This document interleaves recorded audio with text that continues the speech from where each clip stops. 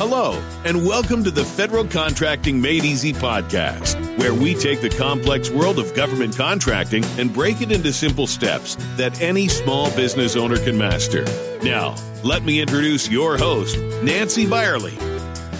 Hello, and welcome to the wonderful world of government contracting. Can you believe it? This is episode 20, and today's topic's on the Federal Acquisition Regulation, otherwise known as the FAR. We'd greatly appreciate it if you would take a moment to subscribe and rate our podcast. Your feedback is important to us, and your suggestions help us improve. While developing your business strategy, it is important to get familiar with the rules and regulations associated with government contracting. That is why today's topic is about the Federal Acquisition Regulation, otherwise known as the FAR. From here out, in this podcast, I will refer to it as the FAR. The FAR is what contracting officers use to create the contracts that you, as a small business owner, will sign. It is also what contracting officers use to create the solicitations. Since the contract is a binding document, what better way to prepare to expand into government contracting tend to learn about the FAR. Congress created the FAR on April 1st, 1984. Wanted to standardize policies and procedures across agencies. The FAR is the primary document. The agency may have their own acquisition regulations. They are generally referred to as supplements of the FAR.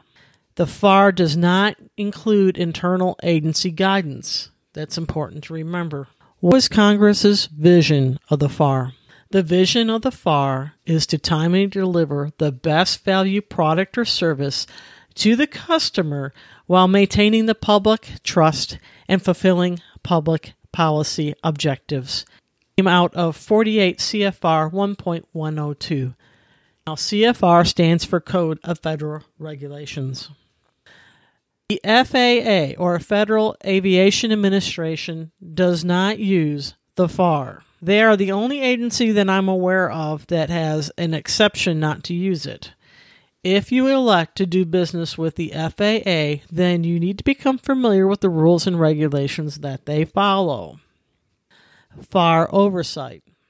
FAR is overseen by the Secretary of Defense, Administrator of General Services, and the National Aeronautics and Space Administration. Those agencies are responsible for that FAR system. How do new rules and changes to the FAR happen? Well, any proposed rules, government agency rules, and public notices are published daily, except, of course, on federal holidays, in the Federal Register. And I will have a link to the Federal Register in today's podcast. You can also find a combined form in the Code of Federal Regulations.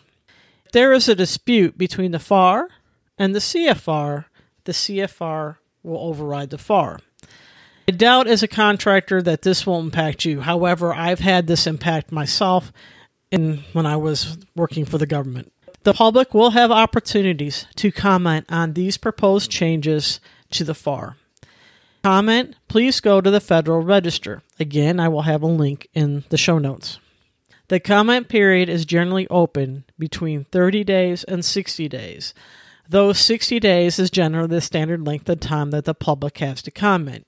It is important for businesses to comment on these proposed changes.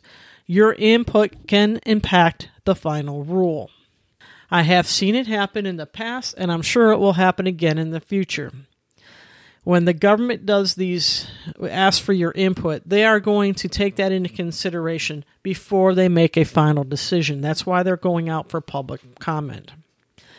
If you are serious about contracting for the government, then you need to voice your concerns when the government announces these revisions or new rules. You need to make this part of your business strategy. FAR clauses and provisions are incorporated in federal solicitations and contracts in one of two ways. It's either in full text or more commonly in by reference. It does not matter how these clauses and provisions are entered into the solicitation and contracts. They have the same force and effect as those FAR terms included in full text. So if you see a term or if you see a provision and it's not spelled out, consider it spelled out. That's basically what they're saying there. Now, what is your responsibility as a small business? Any small business seeking to perform or already performing work for the federal government will need to educate and familiarize themselves with the FAR. The best website for this is farsite.hill.af.mil. And again, I will have a link in today's show notes.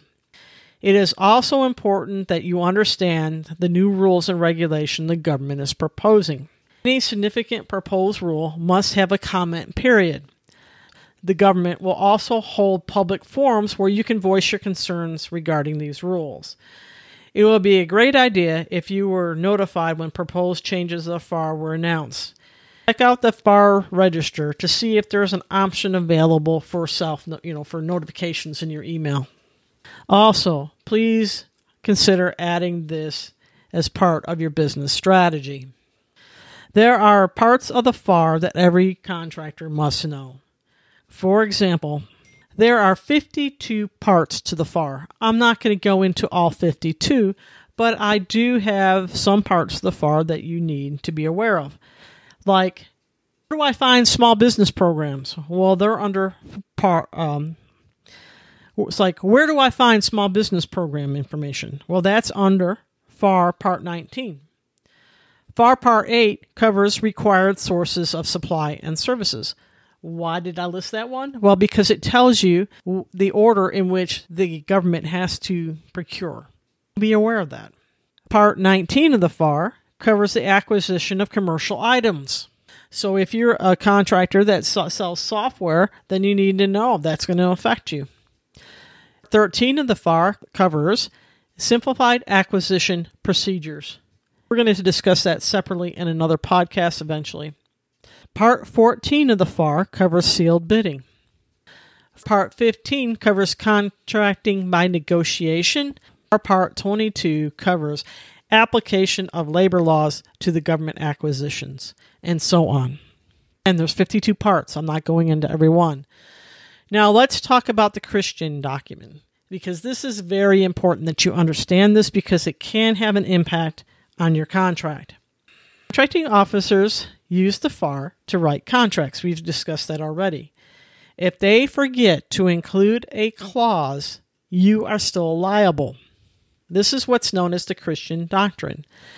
Taking this doctrine into consideration when making your business decision is important, as it can have a negative impact on your business. Please consider adding this to your business strategy to ensure that you are fully aware of potential circumstances. Let's talk about the Christian doctrine.